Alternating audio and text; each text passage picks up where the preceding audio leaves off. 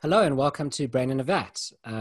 Mark O usually introduces our guest, but this week I'm doing so because Professor Mark Leon is with us today. He was my lecturer all the way through undergrad, my supervisor through honors, masters, and PhD. And I'm sure he's tired of me by now, but we're bringing him back for an episode of Brain in a Vat. He's a professor emeritus at Wits University in Johannesburg.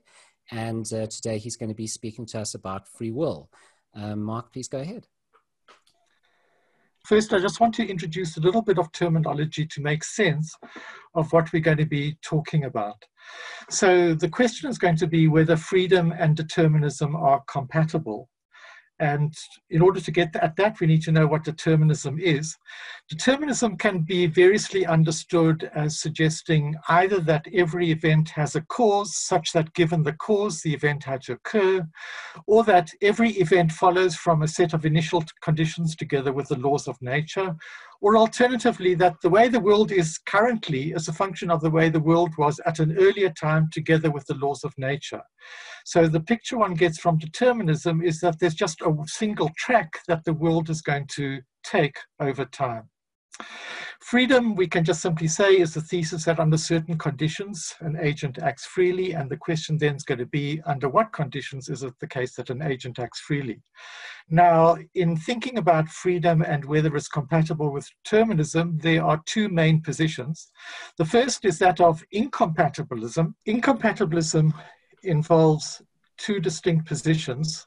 The first position is that of libertarianism, who hold that we are free and so the world is not determined. And the other position is that of the hard determinist, who holds that we've got reason to believe determinism is true and therefore we are not free. It cannot be the case for either of those that we are free and determined. Opposed to incompatibilism is the compatibilist position, and compatibilists argue that it's possible for the world to be both determined and for us to be free under certain conditions. There are different versions of compatibilism as there are different versions of incompatibilism.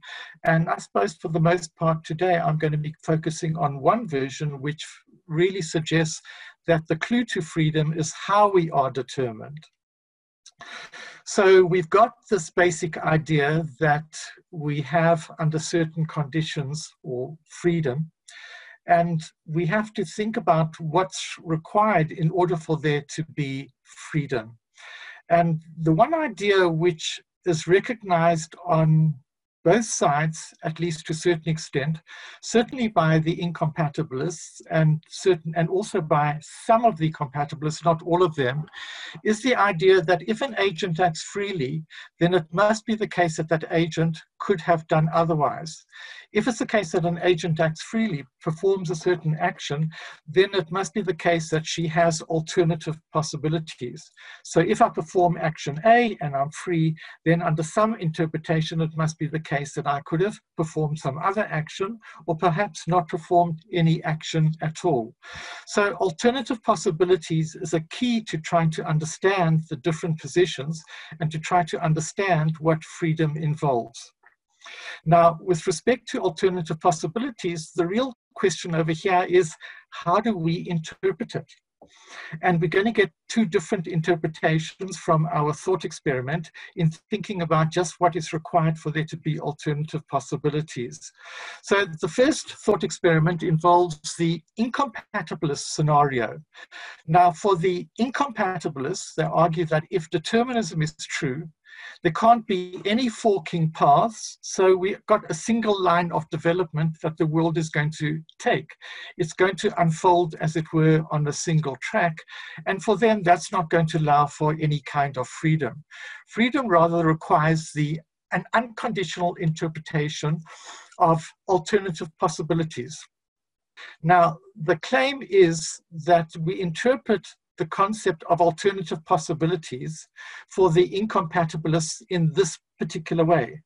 It must be the case when the agent performs action A, that it could have been that the agent could have performed action B.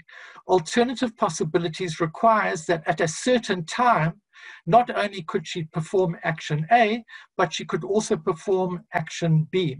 Okay, so I'm going to the store and I have a choice between buying a chocolate and buying a healthy snack. So perhaps a sugar-reduced, oil-reduced packet of crisps, which I should get according to my dietitian, or I can get the chocolate that I really want. Okay. Now, let's just say for a moment that I choose the chocolate. Okay. Now let's return to this debate between compatibilists and incompatibilists. So compatibilists are saying that even if the world is such that at point one, when I walk into the store and I see that chocolate and I see the packet of crisps, even if it is the case that it is determined which one I'm going to ultimately choose, the compatibilist is saying my choice is nevertheless, it could nevertheless still be free. It could be free. The incompatibilist is saying if the world is determined in this way, it can't be free. Now, if you think about that intuitively, a lot of people want to say, well, then I'm an incompatibilist, right? I'm an incompatibilist. I don't want it to be the case that I always choose the chocolate. It must have been possible that I could have chosen the healthier snack, right? So this gives us a robust interpretation of alternative possibilities, but it is in itself problematic when you come to think of it. When we think of an agent as having freedom of action and being responsible for her action, we really think that the action is going to be up to her, that the action is going to be within her control. But it's very odd that here we've got two agents who are intrinsically identical, there's no difference between them, operating in identical circumstances, and yet the action could go either way. It could either be the case that, for example, she performs a moral action given the situation she's in, or it could be the case that she performs, say, a prudential action in the circumstances in which she is in. But this suggests that, in fact, there is control. Because how could identical agents be acting differently if the action is going to be within the control of the agent? But again, how could we differentiate between the two of them when there's no prior intrinsic difference between them? They've got exactly the same reasons to begin with. They're going through the same process of rational deliberation in thinking about the reasons and how to act. And yet we've got a differential outcome. But with that differential outcome, it seems merely a matter of luck, as many of the critics would say, whether she performs the morally correct action or whether she performs a merely prudential action. And so this raises a number of problems with the account.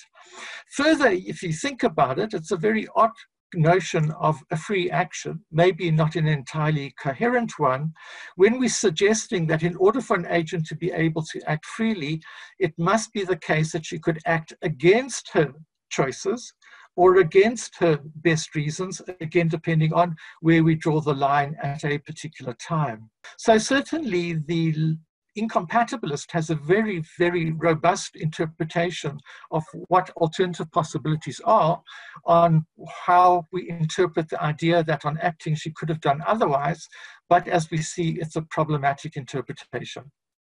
What that means is when you walk into that store and your willpower is low, right, and you really want that chocolate and you don't really value the healthy snack much, Given my psychological makeup at that time, it seems correct that I must choose the chocolate, right? If it was such that I had all of those reasons for choosing the chocolate over the healthy snack, and I still went and got the healthy snack anyway, then it seems like that choice is not really a free choice to get the healthy snack. It seems like it's a capricious choice. It seems like it's not really related to my reasons properly, and it's not really my action at all, right? So really what the compatibilist is saying is that what the incompatibilist is demanding is unreasonable. It doesn't actually enhance your freedom in a way that we want. It's not the kind of freedom we want. And so the compatibilist is saying your choices can be both determined and free. And if what you really want is the option to have done otherwise, it's going to require you to act against your reasons, which doesn't seem like your action at all, and it doesn't seem like a free action. All right, so I'm going to try and throw a little spanner in the works. So I understand the conflict is this, that you either have freedom of action, but that comes with a price, which is that you could be acting contrary to reason, and that would be the price that you pay. And the implication is that there is always a reasonable thing to do, and that we could determine that in a mechanistic fashion. Now, as a lawyer, I often think about these things about when you're litigating before a judge, can I know in advance whether I'm going to win or lose? And there's some cases where you do know. In other words, if you know that the judge is going to act rationally, you can plug in the facts of the case to the law and you can determine an outcome in a mathematical, precise way. And there's other cases where there's a clash of values. So, for example, you might have a defamation case. So someone has said something defamatory about someone else, and the judge has to decide, am I going to hold them liable or not? And there are two values at play. The one is dignity, and the other one is free speech. And it's not clear which one trumps. And so what you have is a conflict of values. It is reasonable to use one or the other.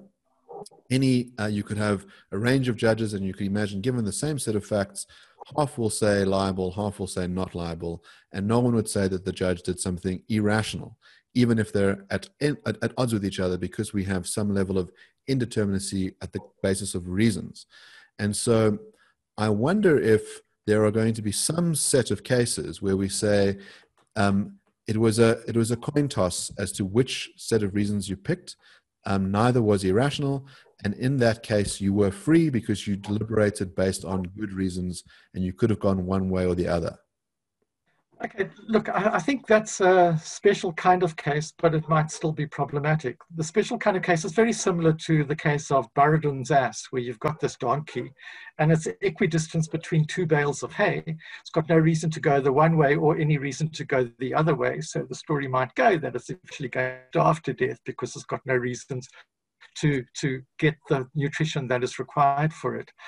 But I think this is a very unusual type of case. We aren't in that situation mostly. Most we do have at least reasons which outweigh other reasons when we perform a certain action. Now, Mark, going to the case that you're talking about, it seems to me quite reasonable that rational people could disagree under certain conditions. So half might make one judgment and the other half might make a different judgment. But again, if we're taking the incompatibilist position, we're going to have a differential outcome despite no differences.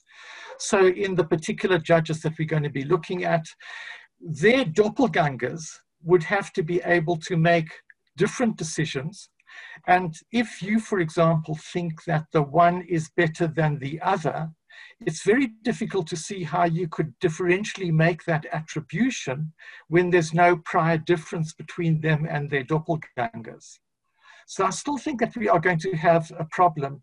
But again, just realize those are special cases, not the kind of case that we normally have, where an agent does have reasons which outweigh other reasons when she performs the action that she does. So I'm going to push back and say that it's not a special case, that when we're dealing with anything that is in the realm of value, so moral choices or aesthetic choices, there's going to be some level of reasonable people can differ on this question. So whether you like chocolate or vanilla is the kind of thing that it's not determined in advance. You might have a preference the one day and might go differently the other day. You could imagine having equal preferences on those questions. On a range of moral issues, I think there's going to be a sense in which we say, we're not sure what the right answer is. It could go one way, it could go the other, and both are reasonable. Let's say if you were thinking about a triage case, you might say, well, it's a tough choice. Reasonable people may differ on this. I agree that there's going to be some subset of situations where there's overwhelming reasons to act in the one way. And to then say that you were free to have done otherwise implies that if you did otherwise, you acted irrationally. But those cases are the ones where we want to rely on for accountability's sake. So in the situation, for example, where Jason's back in the store and he can either purchase the chocolate or shoplift the chocolate, and we say, well, all the reasons are against shoplifting, and he does it anyway, we want to say, well, you acted unreasonably, and therefore we should be able to hold you personally responsible, and you should get punished for it. If people can't act unreasonably, if they are determined along the track, and there is nothing they could have done, well, then our sense of accountability goes out the window as well, and that becomes a very difficult bullet to bite. Okay, I'd like to come to the contention that you've just made, that if you're a compatibilist, then there's no accountability, there's no freedom and no responsibility. And I'll get to that point in the moment. But first, I want to, again, just address the earlier point that you were making. I understand that the idea is that where we've got a value judgment involved, it could go either way, and rational people might disagree about which way to go, whether you favor this, whether you favor dignity, for example, or whether you're going to be favoring freedom of speech. But the way to assess the incompatibilist interpretation of alternative possibilities, what we call the unconditional one, is that you take a particular judge who's making a particular judgment, and you say, with respect to that particular judge, he's got a doppelganger in the twin world, which is going to be absolutely identical to this world. And the doppelganger is going to make the alternative judgment. So if your judge goes for dignity, the alternative judge is going to, the doppelganger is going to go for freedom of speech as being the greater value. But again, doesn't seem to me that we've got any notion of a judgment being in the control of the judge, if under identical conditions it could go either way. And if there is some point to evaluating the judgments in terms of credit or blameworthiness, it again seems to me very difficult for us to make a differential attribution, given the fact that there's no intrinsic difference between the judge and the judge's doppelganger. Okay, let me then suggest that we look at the alternative scenario. So what exactly is involved when those compatibilists who accept this principle, and not all compatibilists do, how do they interpret this idea that you could have done otherwise? Well, their interpretation is, or used to be in the first place, a conditional interpretation. So when an agent acts in a certain way, say performs action A, the idea is to say that she could have done otherwise, is to say this: if she had had different choices, then she would have done otherwise. Or alternatively, if she had different reasons, then she would have made different choices. Or alternatively, if the determinants of her reasons, of her beliefs, or her desires, or of her values had been different, then she would have acquired different beliefs, desires, or values.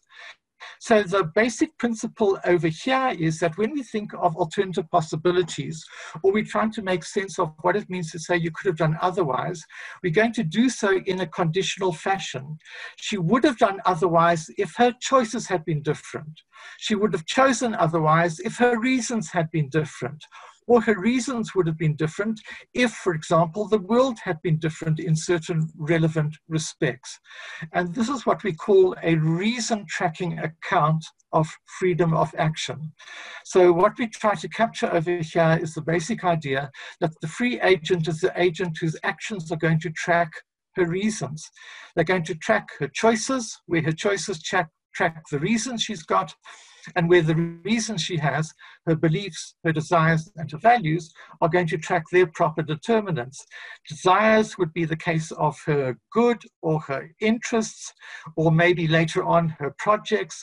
Beliefs would be tracking the truth or the evidence, and values might be tracking whatever objective value that there might be. So this is a reason tracking account. It does allow for freedom if the account can be sustained, and it certainly allows, therefore, for responsibility, including moral responsibility.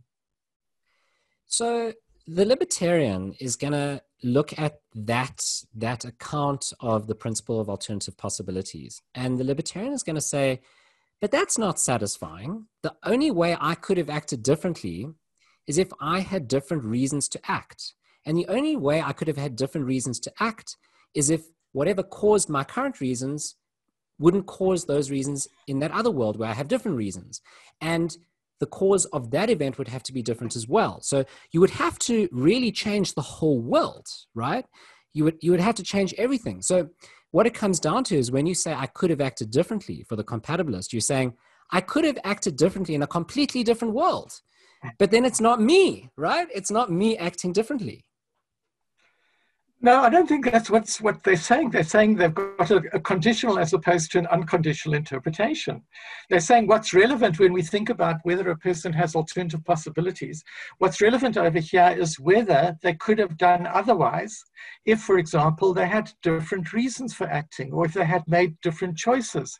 Now, what the compatibilist is doing is contrasting two types of cases. So take, for example, the person who's acting under conditions of compulsion or under conditions of coercion. That person could not have done otherwise if they were compelled, or we might say if they were coerced to act in a certain kind of fashion. Or if we think of internal impediments to freedom of action, say somebody who's highly addictive or obsessive or compulsive has desires such that given that she has those desires, the root of those desires are going to run irrespective of whatever reasons she has, irrespective of what other judgments she would want to make. That sort of person can't act freely. They don't have freedom of will. Why? Because her actions or their actions cannot track their reasons. Either she's acting because of the external pressures or constraints, or she's acting because of the internal pressures or constraints. But her actions don't reflect her reasons. Now, you contrast that with the free agent. The free agent is the person such that if her reasons had been different, so if, for example, you were more inclined to go for the healthy product, then you would have gone for the healthy product. There wouldn't have been any impediment. Compare that, for example, to the person who's addicted. That person might be addicted to a particular drug. And the question is, if she didn't want to take the drug under that addiction, could she have done otherwise? And the answer is no. Given the addiction, it would have been irresistible. That's the contrast which is going to be drawn by the compatibilist. And let me say, as we go on, it's got a virtue. It's got a number of virtues.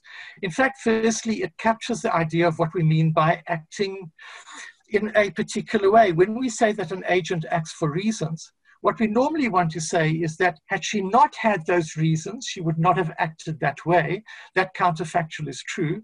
And we would want to say that if she had those reasons again under identical circumstances, this is her doppelganger, she would act again the same way under those circumstances. So that's a very important factor over here. It also, as I said, contrasts the free agent with the agent who is not free, because the agent who's not free cannot act in a way which is going to be tracking her reasons. And finally, it accords with our normal practice. When we say somebody is not free, we don't say they're not free because they are determined. We say they are not free because they are determined in a particular way. They are compelled, or they are forced, or they're coerced. We think of this in terms of external constraints.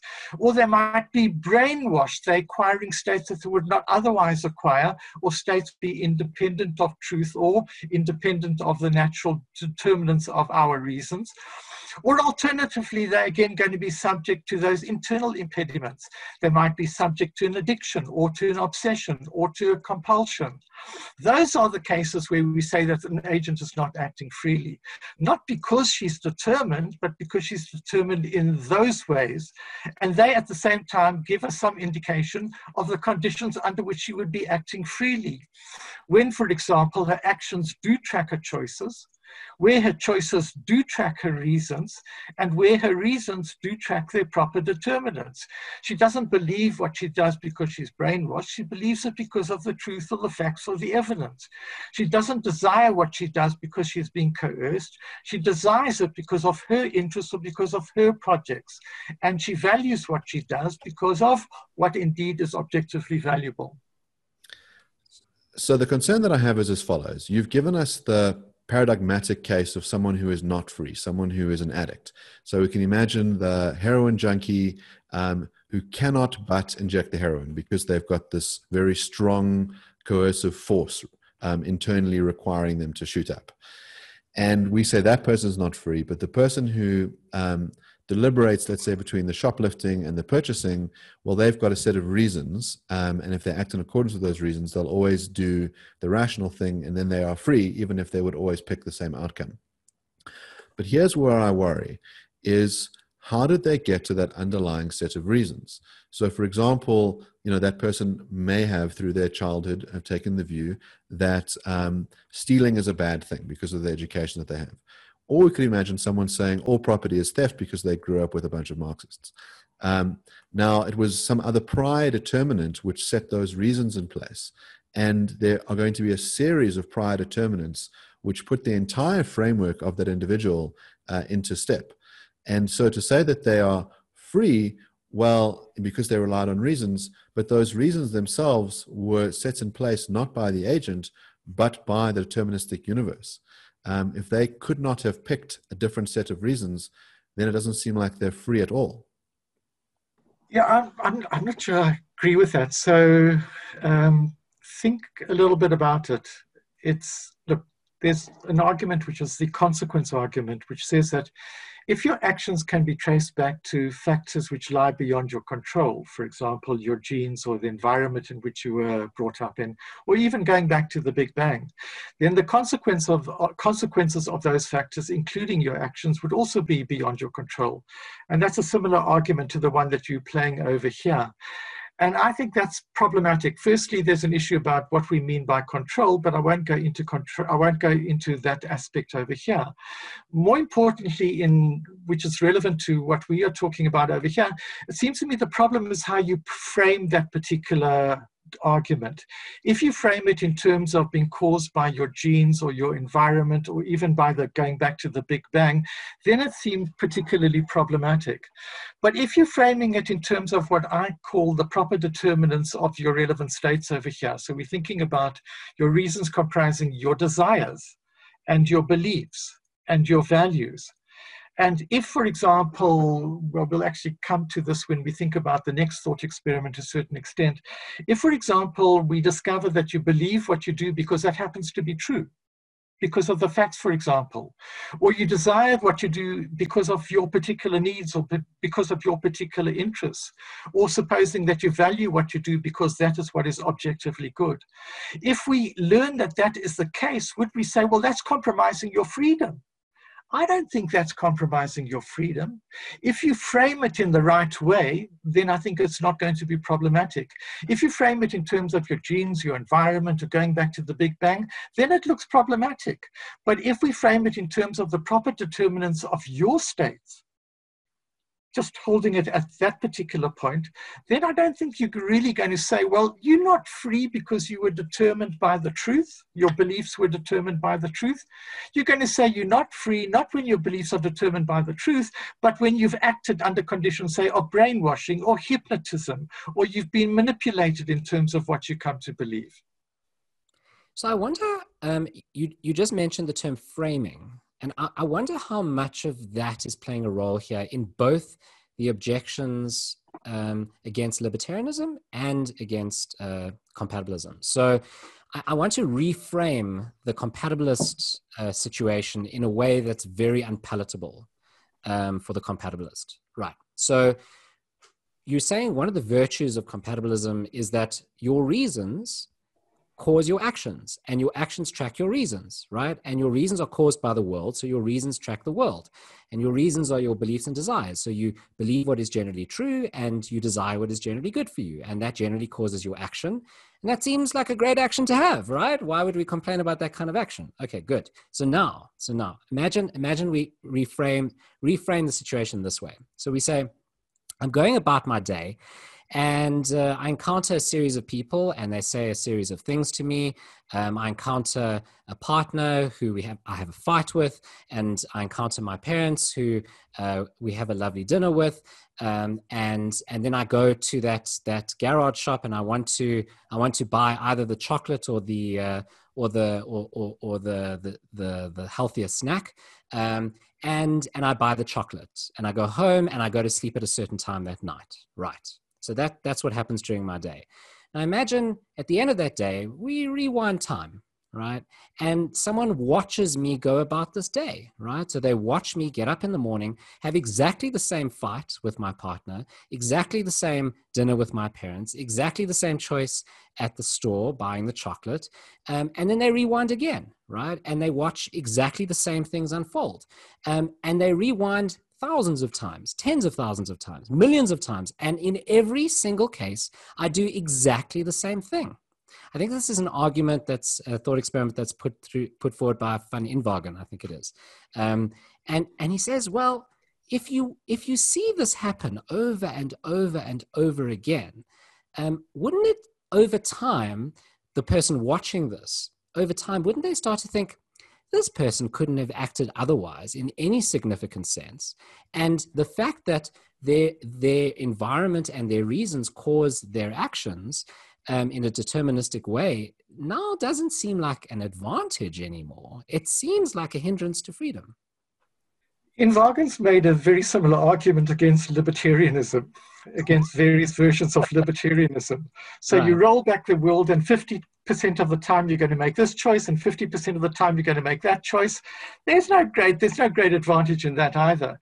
Now, the thing about determinism is that the compatibilists, and particularly the version of compatibilism, which I suppose I'm supporting over here, is saying, well, don't be offended by that particular picture. Doesn't matter how many times you roll out the world or run the world. If determinism is true, yes, that's going to be the case. What's important if we're talking about freedom and responsibility, and we're talking about our normal notions of freedom and responsibility, is that we be able to distinguish different pathways within those worlds. So if your actions are determined in one way, then you are free. And if your actions are determined in another way, then you are not free. And it's true, Jason, you can repeat that as many times as you like. We'll have the same outcome. And according to the compatibilists, the agent is still acting freely. Why? Because if she is a free agent, she could have done otherwise in the appropriate sense. What is the appropriate sense? Had her reasons been different, she would have chosen differently, or had her choices been different, then she would have acted differently. But I still want to push on this point, which is that I wonder, you know, when you describe the problem with libertarianism, the problem as you describe it is that me and my doppelganger in another possible world could act differently despite having the same reasons. And that seems problematic because I can't choose which of those I am, and it seems outside of my control. And when you frame it that way, that seems like a problem, yeah? Then I frame the compatibilist position in terms of a rewind and a fast forward, rerun, fast forward, and that seems problematic. And then you have a reframe of compatibilism, which seems less problematic. I mean, I could reframe libertarianism differently and say that's less problematic. How do we decide, right? Given that there's intuitive pull behind both positions and a counterintuitive pull behind both positions, how do we decide? All we can do is just follow the arguments which we find most persuasive. Here's a little bit of autobiography. I must say that I'm not sure if it's the case that we all start off as libertarians, but I did start off as a libertarian. But over time, reason has persuaded me that that's not the right position. And I've tried to give you some of the reasons for thinking why I think compatibilism offers a better account. I certainly think it offers an account which is more in keeping with our actual practices. And I think that really is quite a virtue of the account. But of course, there are other challenges to the account, and maybe we ought to be looking at one of them. The second thought experiment, the manipulation argument. So this is going to be a version which it's going to be a modified version coming from Melee. I'll indicate the ways in which it might be modified. So if determinism is true, according to this particular challenge, we call it the manipulation argument, then the following is possible. We've got an omniscient Diana. She knows all about the conditions of the world, and she knows all about the laws of nature. So she knows, for example, what's going to happen in the future, given the way things are currently and given the laws of nature. Now, Diana is going to create a zygote, and she's going to combine the atoms of the zygote in such a way that an event is going to occur that she wants in 30 years' time. Diana, given all the knowledge she has, knows that a zygote which is so constituted is going to develop into what we can call, what Mele calls, a fully autonomous agent. So I would think of this as an autonomous compliant or compatibilist compliant agent. Somebody, for example, who has got a rational nature, somebody, for example, whose beliefs, desires, and values are inquired in the right kind of way, who rationally deliberates about how he's going to act under certain conditions.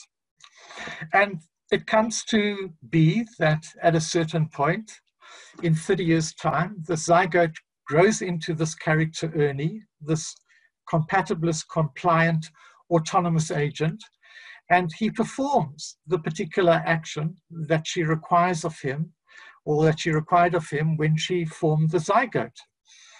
Now, the argument goes, given the way that Ernie has been constituted, the way in which he has been produced, it can't be the case that he has acted freely or could be responsible for his actions.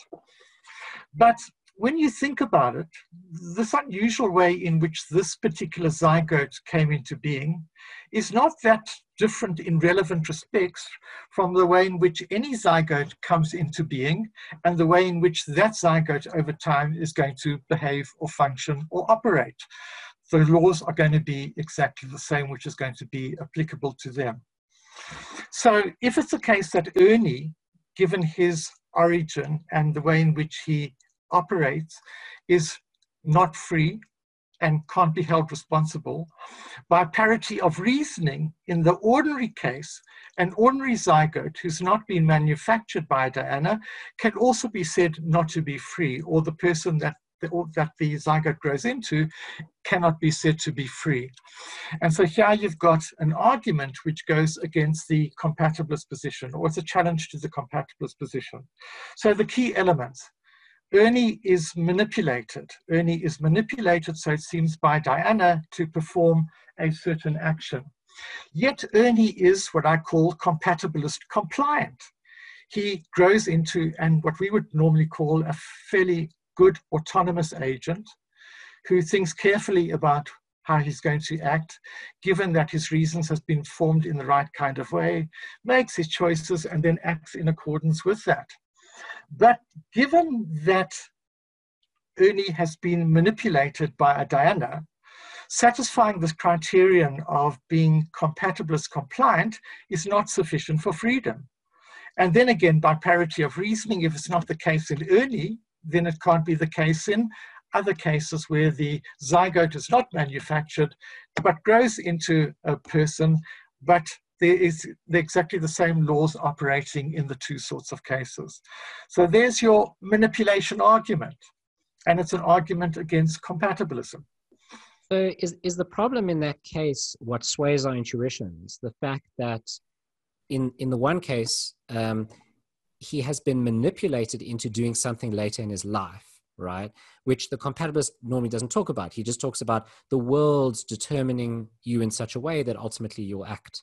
But in this case, in this particular thought experiment, his actions are being directly manipulated. Well, indirectly long ago, but because of determinism, it's direct, because that person knows, Diana knows, that if she manipulates the world in such a way now, she will definitely produce this action by Ernie in 30 years' time. Perhaps the action is that Ernie is going to the garage store and he has to choose between the chocolate and the the healthier snack, and he will always choose the chocolate. Or perhaps it's that he'll press the nuclear button, right, and cause World War III, or whatever it is.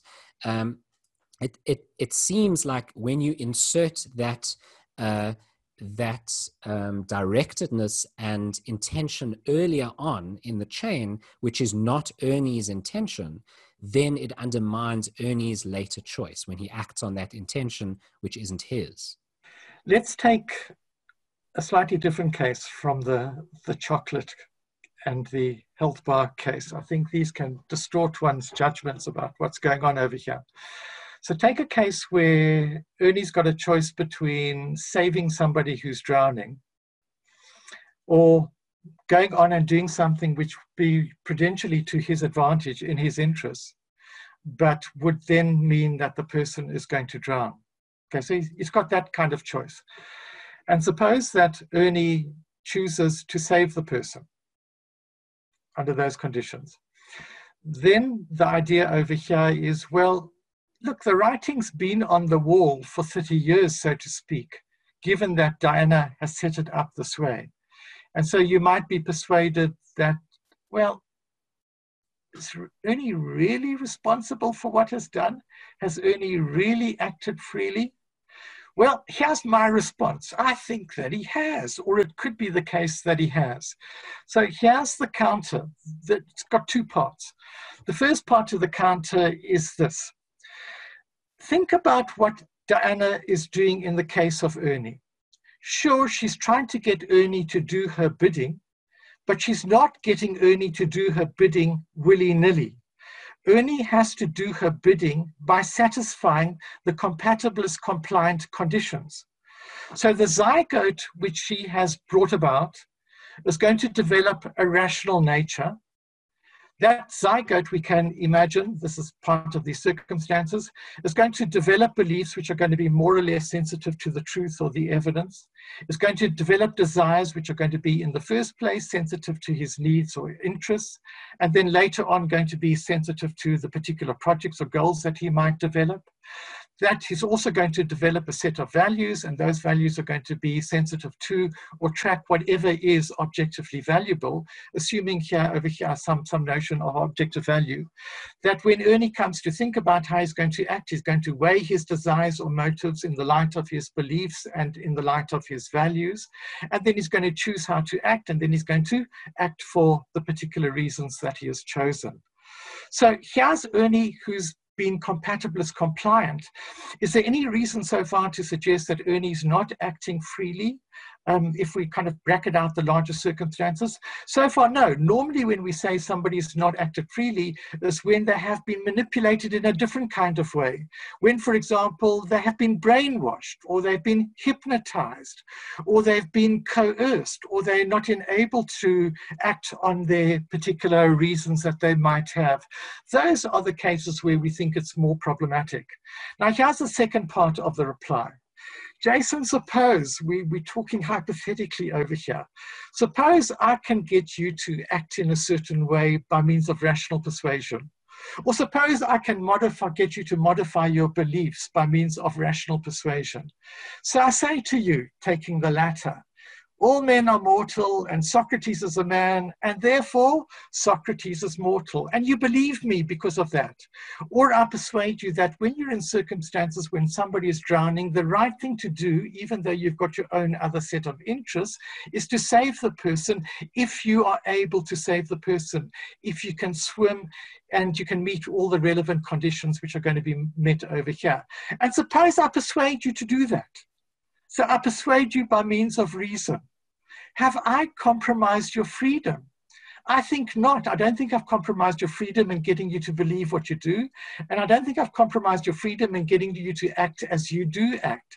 And by parity of reasoning, I think in Ernie's case, his freedom has not been compromised either, for exactly the same reason. So long as Diana produces his actions, so to speak, in the right kind of way, as a compatibilist compliant agent, Ernie's acting freely and can be held responsible for his actions. Okay. So the kind of case that you're reducing Mealy's thought experiment to is a quantum leap case. So I don't know if you know the Quantum Leap TV series. It was very popular in the early 2000s, late 1990s, I think it was. It's about this guy played by Scott Bakula who gets a time machine, goes back in time, and he inhabits someone's body, whoever it is whose life he's trying to fix, and he needs to make small adjustments. And as he makes these adjustments, he's got a guy standing next to him with a little computer from the future. It's a supercomputer that he's holding, that as soon as he makes some sort of difference now, he makes a different choice now, all sorts of other things will change down the line, both for himself and the characters around him. But what's so interesting is it assumes determinism, right? So it assumes that if he makes this little choice now, there's only one line that the universe will take going forward. Okay. Well, it doesn't, I mean, there's some weirdness there because it doesn't necessarily assume determinism because his choice is not determined. He could do otherwise, but perhaps we could have split universe. Anyway, we won't go into. But the point is, when you watch Quantum Leap, you don't think to yourself, "Oh, it's boring," because everything's determined. You think, "Oh no, everyone around him is free." It's just that if he were to tweak one element of the universe, everything else will go in a certain deterministic chain, and that's great, and that's good for everyone involved, and everyone is responsible for their choices along that route.